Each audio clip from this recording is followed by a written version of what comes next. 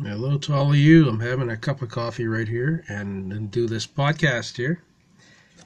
Really cool, really nice. Uh, yeah, the weather has turned colder lately, and I'm having more time to focus on some things. Okay.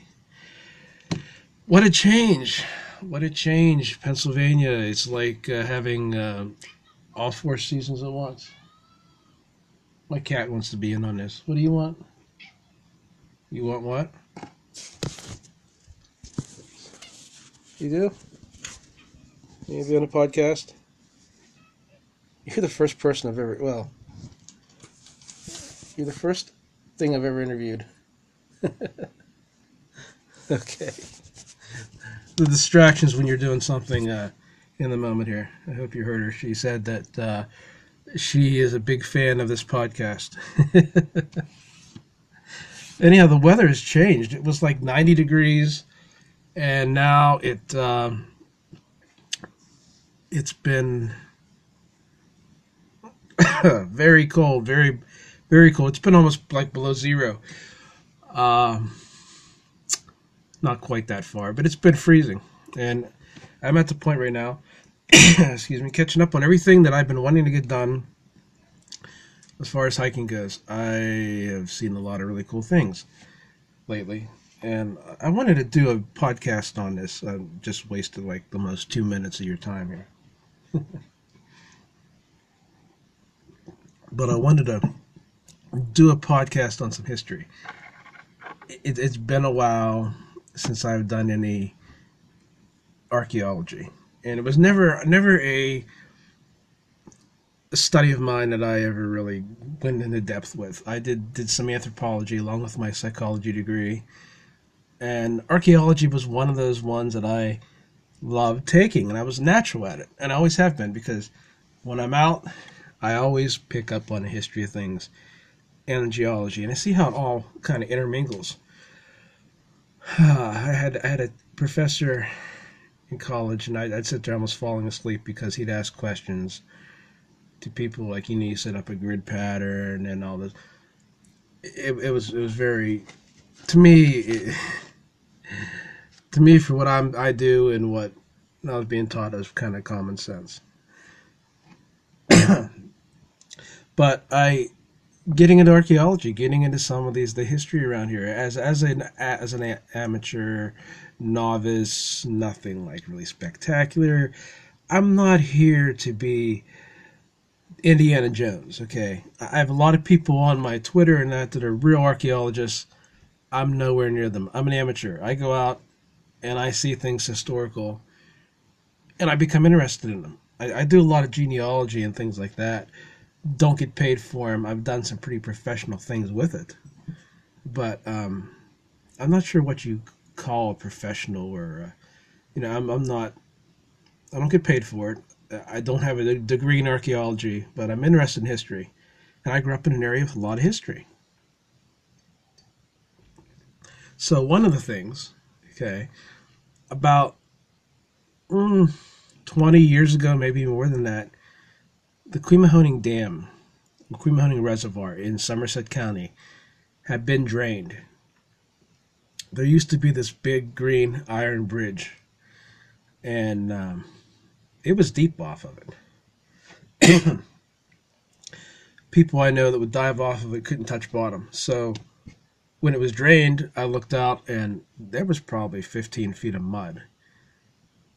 And it went out almost as far as you could see. It's a big lake. Quemahoning is a big lake. And I went out there, and I was very careful, because you could step somewhere and you don't know how deep the mud is, how thick it is. There was a town. There was a second bridge. I took a lot of photographs. I had posted one online, and someone said to me, hey, here's a picture of my I believe it was great-great-grandparents, and standing right where you're at when it was dry, before the lake was built. So I had this amazing idea that I'd fish here with my grandfather. He'd tell me these stories about there being a couple towns in there. And I never had the opportunity to really go out, see what was there, because it was underwater. At that point in time, You couldn't even take a boat out on Quemahoning. Even right now, I went out today trying to walk to a certain spot that I'd gotten to in my kayak. I had seen a man fishing there, so I assumed there was a path to it, and there's not. So it blows my mind on that lake just how much is not developed. It's still very much. You can walk in the woods and see a foundation from the 1800s, and nobody's visited it. It has a lot of history. A lot of history to me. And 20 years ago when I went there, I went up near the breast. And there's a cove. There's a big cove before you get to the breast. The road kind of swerves away from Quemahoning. I believe it's, I can't think of the name of the road. But Plank Road, I believe. It comes back around. It comes very close to the reservoir at a cove. Right now they have a bicycle path there. There were 3 foundations there, and I walked out at that time, and I saw these foundations, took pictures of them. I did at the time a very, very novice view of how to approach something. Again, common sense. I didn't mess with it. I didn't disturb it. I didn't start tearing the bricks out or the stones work. This time, these are big blocks, barn stones, foundation stones. I found some artifacts, and I kept a couple that were like rusty nails and plow tips. And I was amazed. I was amazed that these things had been there over 100 years or more under the water and had not deteriorated, mainly because they were high carbon steel.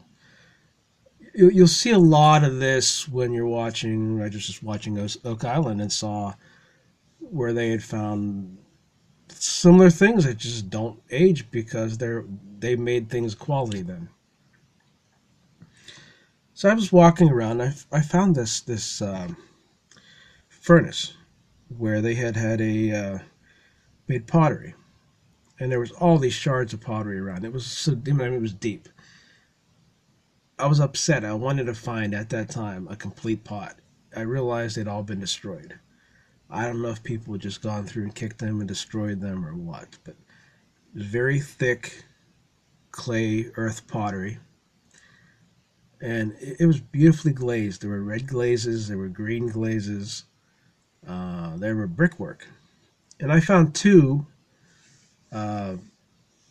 types of furnaces that they would bake the pottery in. A very rustic kiln.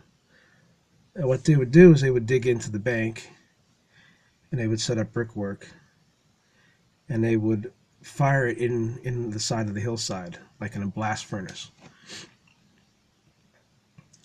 I found some pottery with fingerprints on it that had been fired, and I'm sitting there 20 years ago looking at it and saying, wow, these are the fingerprints of somebody that lived a long time ago.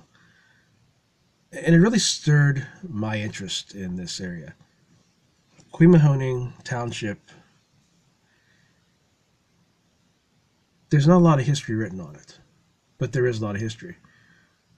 Same way with Mr. Beagley that had written a book about my ancestors, was looking for information on them. I believe I have a write-up here that he wrote on them. He goes to say,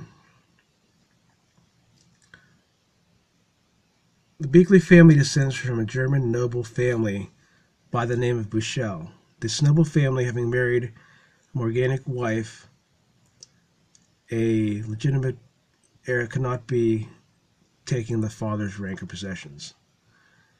To sum this up, basically, Michael Beagley came around the 1730s to 1750s with his mother to Germantown, PA, and resided there, and he found out that money was left for him. So it says here, his mother went back for the money. finally making up her mind to return. They started the return journey in the year 1751 or 1752. The ship they were traveling on was boarded by sea pirates, by whom this mother was killed, and her son Michael, a lad of 12 or 13 years of age, was taken captive by these pirates. The son remained captive for over 2 years. One night, while the ship of the pirates was anchored in Philadelphia harbor, the lad, Michael Bushell, made his escape and returned to Germantown, where he was reared by a German family. In the year 1762, he took himself to be lawfully wedded to one named Barrow Incan, who was born and raised in Bucks County, PA. He then made his home in Bucks County, where there would be born to him a number of sons, namely Jacob, John, Joseph, Michael. Michelle was a member at settled in Germantown, the Amish faith. So, they talk about he didn't want to get involved in the war, in the Revolutionary War. He moved to Myersdale. So his son Jacob, I've been to his grave. I've been to Michael's grave. There's these people they can't talk to you. You go there and you don't know what the real history is. A lot of these places are really hard to get to. It says here that, talking about Jacob Beakley, which would be my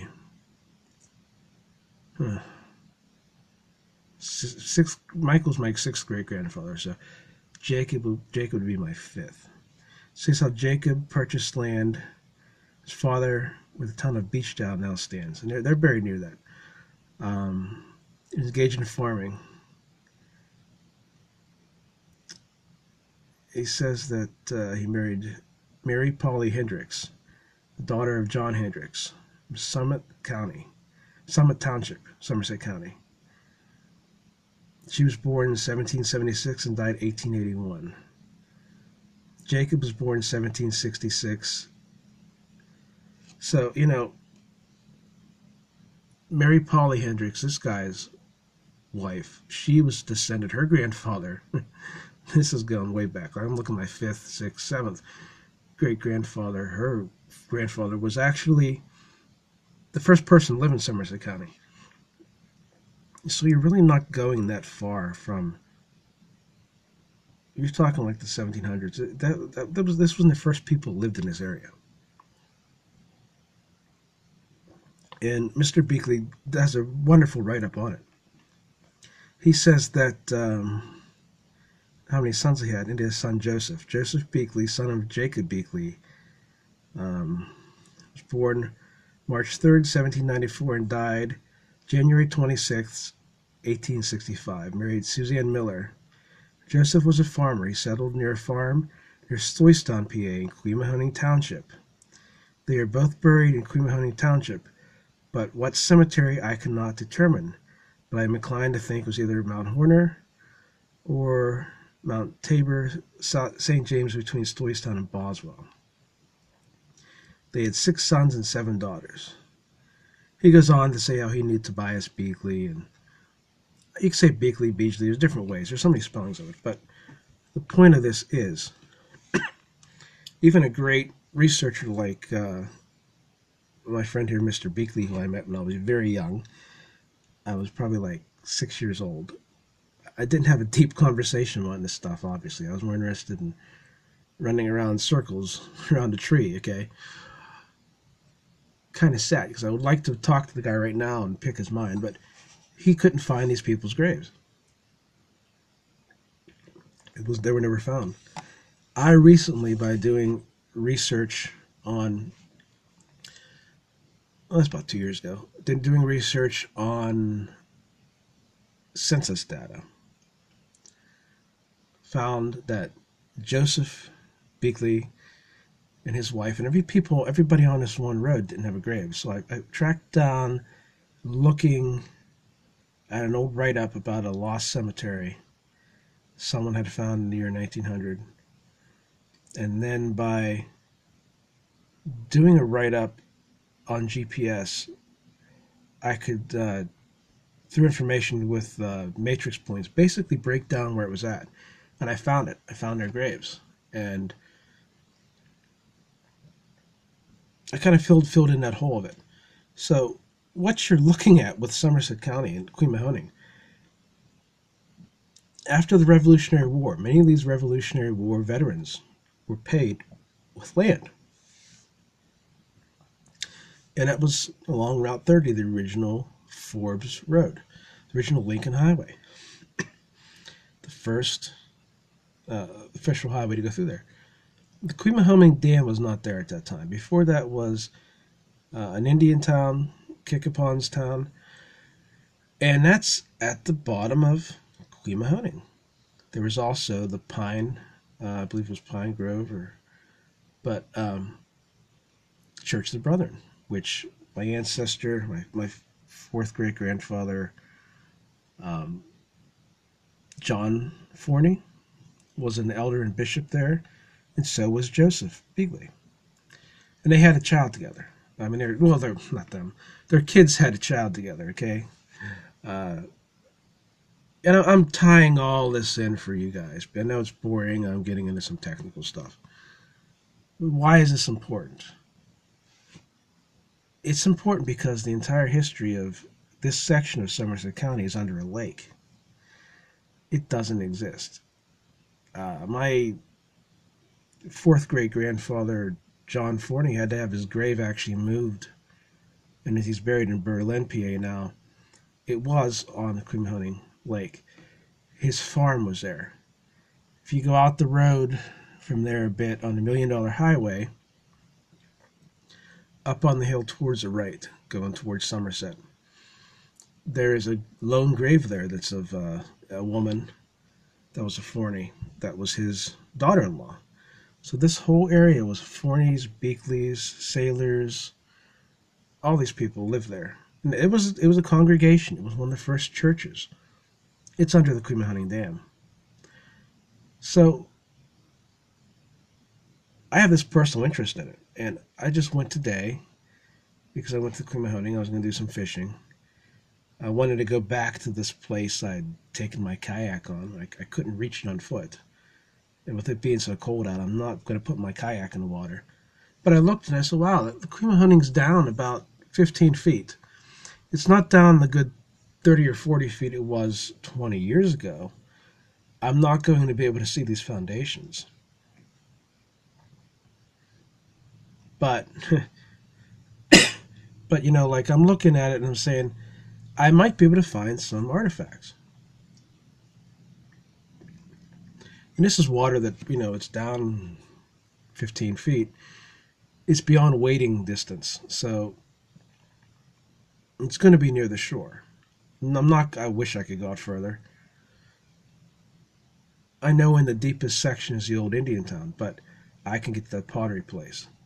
So I stopped up, and it's been 20 years. I thought about it and remembered what I could, and I did some fishing there, but as I was there, I looked around, and I saw another one of those furnaces that it's obvious. I mean, it's dry land. Everything else is shoreline. There's dry land, and it's shaped in a circle. And I found a lot of pottery. I found more pottery with fingerprints and some historical objects that I really like, and I'm going to take to the Somerset Historical Society when I get a chance, because it's fascinating. It's history of how they made pottery. It's the fingerprints of the people, and every once in a while it shows up. So I did all that today, and it got me into wanting to do this podcast and all this history I just told you. This is just my family. These people had a congregation, and there's still pictures. There's an old book. You might be able to get in PDF format. There's two copies, the Eastern and Western Church of the Brethren. And this is the whole United States. It talks about these ancestors of mine and how it all goes back to Quemahoning. Pretty neat. Pretty neat.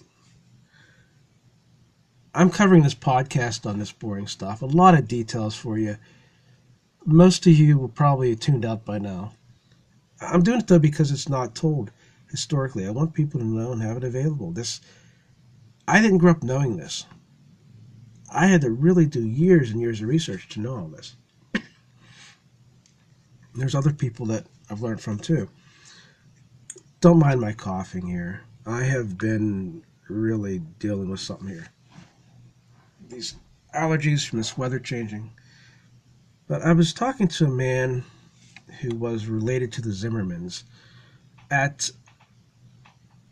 When I found Joseph Beakley's grave, there were a lot of Zimmermans. They were neighbors. They intermarried. Their families did. They had this cemetery. And this guy, Larry Pierce, has an amazing website. So I'd been in communication with him, and I told him what I found. I did a whole laser grid map of the cemetery, of the ones I could read. 90% of it I couldn't. But he goes to talk about Quemahoning here.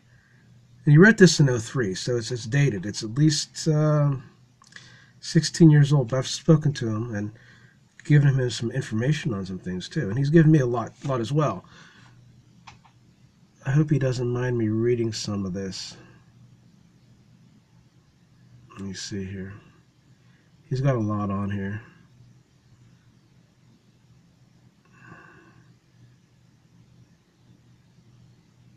Here's about the Grove Church.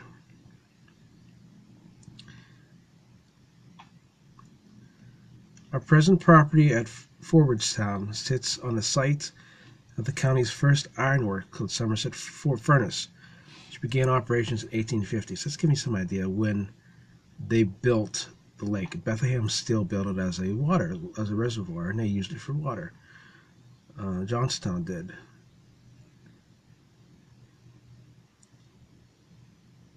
There's a lot of information here. There it goes. This is the part. Reverend Good stumbled upon a pile of old cut nails, forged, flattened, and stamped from the long strips of iron rather than poured and shaped individually as they are today.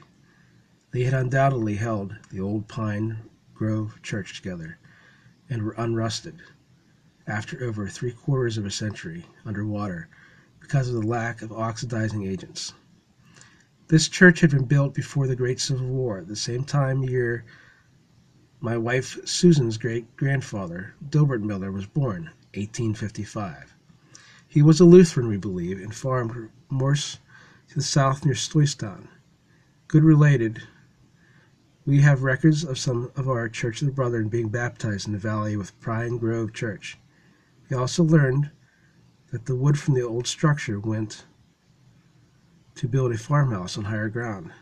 This is supposedly still standing. Who knows? It could be the old Bear Miller house. One of the 20 foundations beneath the Quemahoning is that of Stanton's Mill, once an active grist mill and local hardware store. It can be found in the Beers Atlas of 1875, along with our community of Forwardstown, the houses and owners exactly as they were known then, whereas the nearby coal mining towns of Boswell and Jerome hadn't been built yet. This simply shows that communities can come and go over the years, even in older Eastern America. This phenomenon isn't limited to ghost towns of the West. Reverend Good reportedly in hardware items unique to the agriculture were found, plow points and other farming equipment.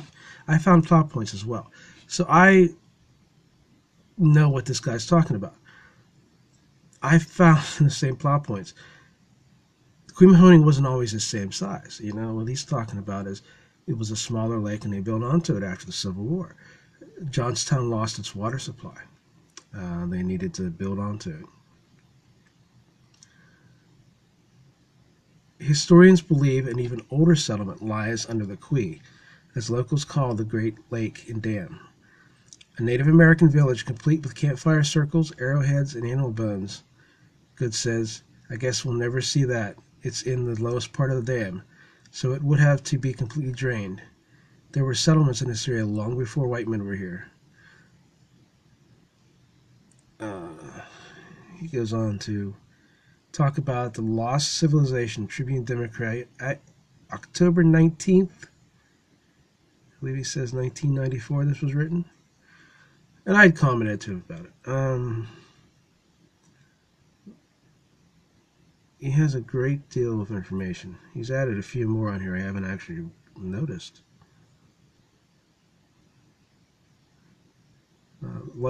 Yost Miller. Um, See, it's the sad part. A lot of this about the Zimmermans and Millers and Beakleys,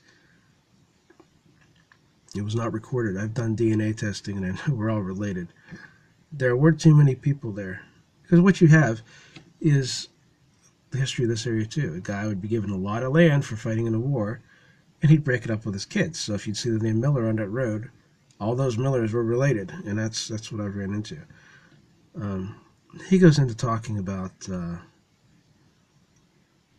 all of these different historical backgrounds on people. He's really, really well written. I encourage you all to look at it. It's a e/gen.info page.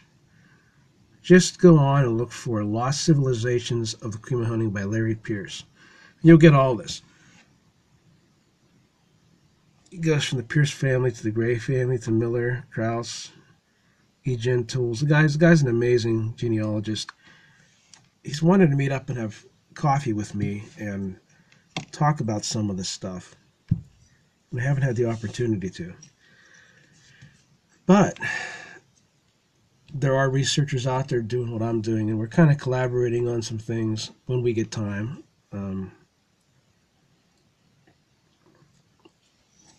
I'm blown away to be able to go, and I believe I still have in my shed those plow tips I found, to go to a place like that and see history right there.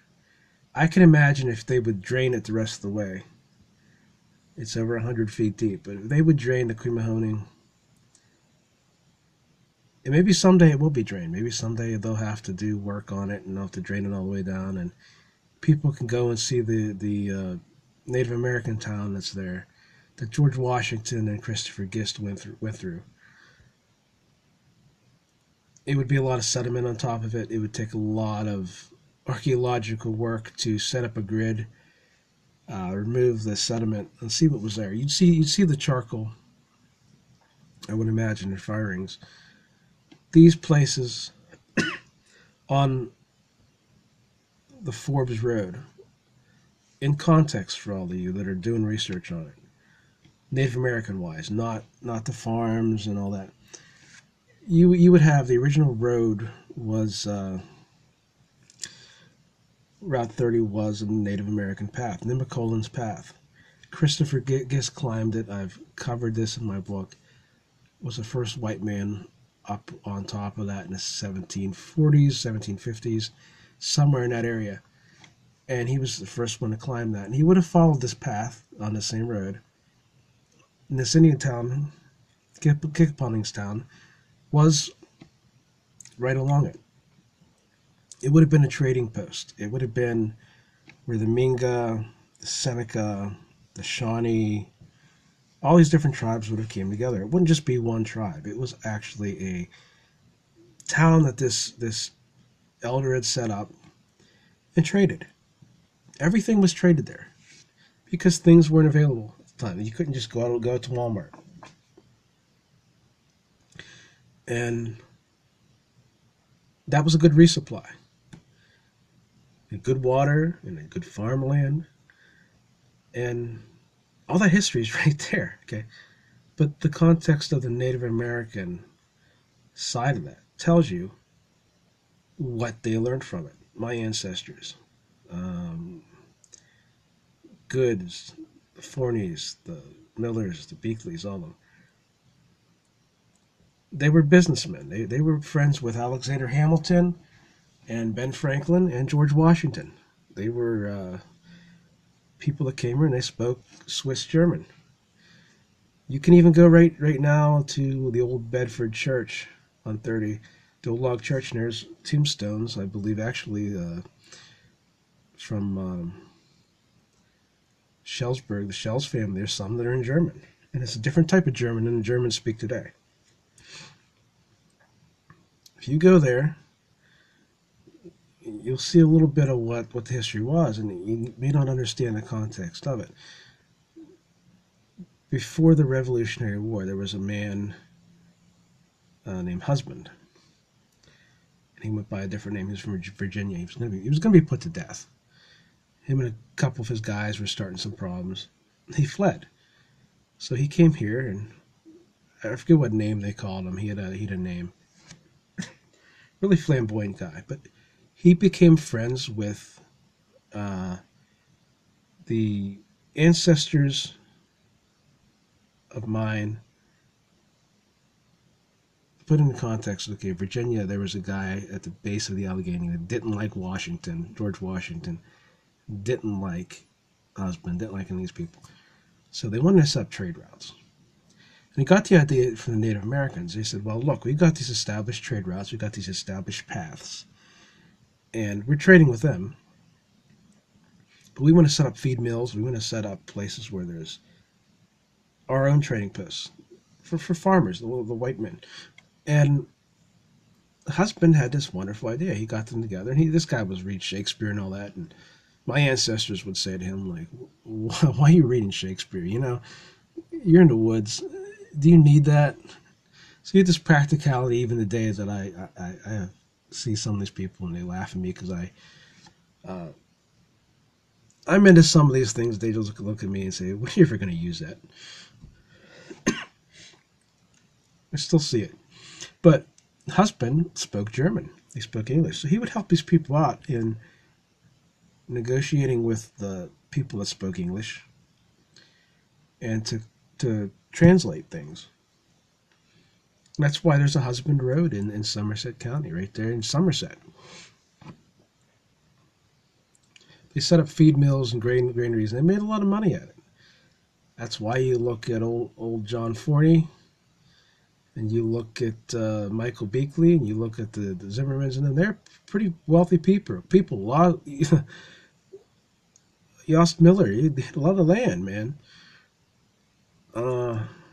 They weren't people that sat on their thumbs, man. They worked hard for what they had, and they were tough people back in those days. So I've read a lot about them. I read about there's an account of John Forney, my fourth great grandfather. I wish I could sit and talk to him, but I've got this thing where he's cutting timber right in an area where I know I've been there. I know exactly where he was at. I know how dark the forest is. There's some patches of it left where the hemlocks are so thick that it's dark during the day. You can barely walk through them. And he was cutting timber, and he realized his leg was swelling. So I think this is what they call dropsy. And I have this history. It's written about the guy, just like he's sitting there telling it to you. And that's all I have is that one little account. And sometimes it's like the most pointless bit of information. You go, wow, So these historical artifacts sometimes are all you have to put context to things. There's a lot of history in Somerset County. People, you're on the Quee, or you want to do any research, go out there, look around. Don't take things to take them for yourself. How do I really put this? My teachers would be upset at me telling people to take things, but if you see something of historical significance, mark where you found it with GPS coordinates. Take pictures of it where you see it, put it in a bag, and mark it, okay? And then take it to the Historical Society or somebody and say, hey, this is where I found it, this is the context of it, this is an artifact. It's not a geofact, it's an artifact, it's something from this. You're giving it historical context. So many people will go and take an artifact, they'll find it, a cannonball, arrowhead, you name it, and take it away and keep it as a prize. And the whole context of what it was about is lost. The whole story of what that little piece of information could tell you is lost. I marked right where I found these things with the fingerprints on them, and I'm going to take them up. And to me, it's pretty neat. It's these are people my ancestors might have known.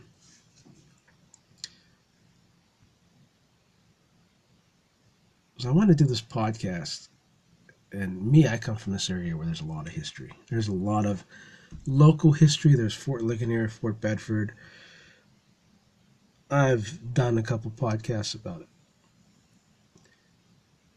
But everybody, when you're out, think about the people here before you. Think about all those people that came before you. And when you come across something that looks important, give it the respect it's due. I was just really excited today to see that. I posted a video. I want to end this podcast thinking of these men and women, because there were women too. I've talked about Yoss Miller's sister-in-law, Brandywine.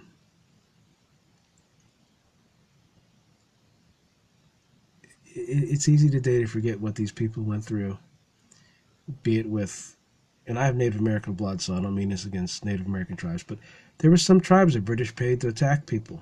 You take Tulls Hill, you take Wills Mountain, there's a lot of history there for some brutal stuff. But think about these people that came over these mountains, these vast forests. They farmed them, they hunted them, they gave them all these names, they learned from the Native Americans that were here. And history doesn't record them. It records people that I do have a lot of respect for, like George Washington and Thomas Jefferson and Ben Franklin, Alexander Hamilton. But the local everyday guy is just not talked about. And to me, that's the most exciting part of history. The women that could take and make a meal out of anything, and then work as hard as a man. And I don't need to get into all that, but you know what I'm talking about, okay? Y'all know what I'm talking about. Your grandmothers, if you sat and talked to them, their great-grandmothers were the ones they learned from. Our society's losing that they're losing the idea that what the context of things are. I think people are becoming like these artifacts. They're becoming lost. They're becoming lost out there somewhere, forgetting where they came from. Don't ever lose that. Pay close attention to your history and respect all these amazing people whose names may be forgotten, but if you had their DNA and did a DNA test, you'd be surprised that they still live in all of you. So don't let them ever be forgotten. What's the old saying? Walk as if 1,000 generations stand behind you, because they do. That's one I like. I'm going to end on that one. Thank you all for your time, and if you want to get out to Quemahoning and out in that area and look at some history, I want to again recap this Quemahoning Dam, the old Joseph Beakley cemetery that was missing. If you want to find that, it's on Goldsmith Road. You go to where the Wyand Sign Company is, go back, and the Wyans own that. Don't know if they gave me permission or not. I really don't need it because it's a cemetery. But you go back several miles, there's a lake on your right. It's right after that. You'll get a turn in the road, there's a field, the house on your left, and right on the tree line of that road, on that curve, there's up about 100 yards of cemetery. It's kind of hidden back in there. It needs explored more. I haven't done a whole lot with it, but pretty neat stuff, people. So if you're related to him and you want to find it out as much as I have, because I've done research for a lot of you, it's there. Thank you.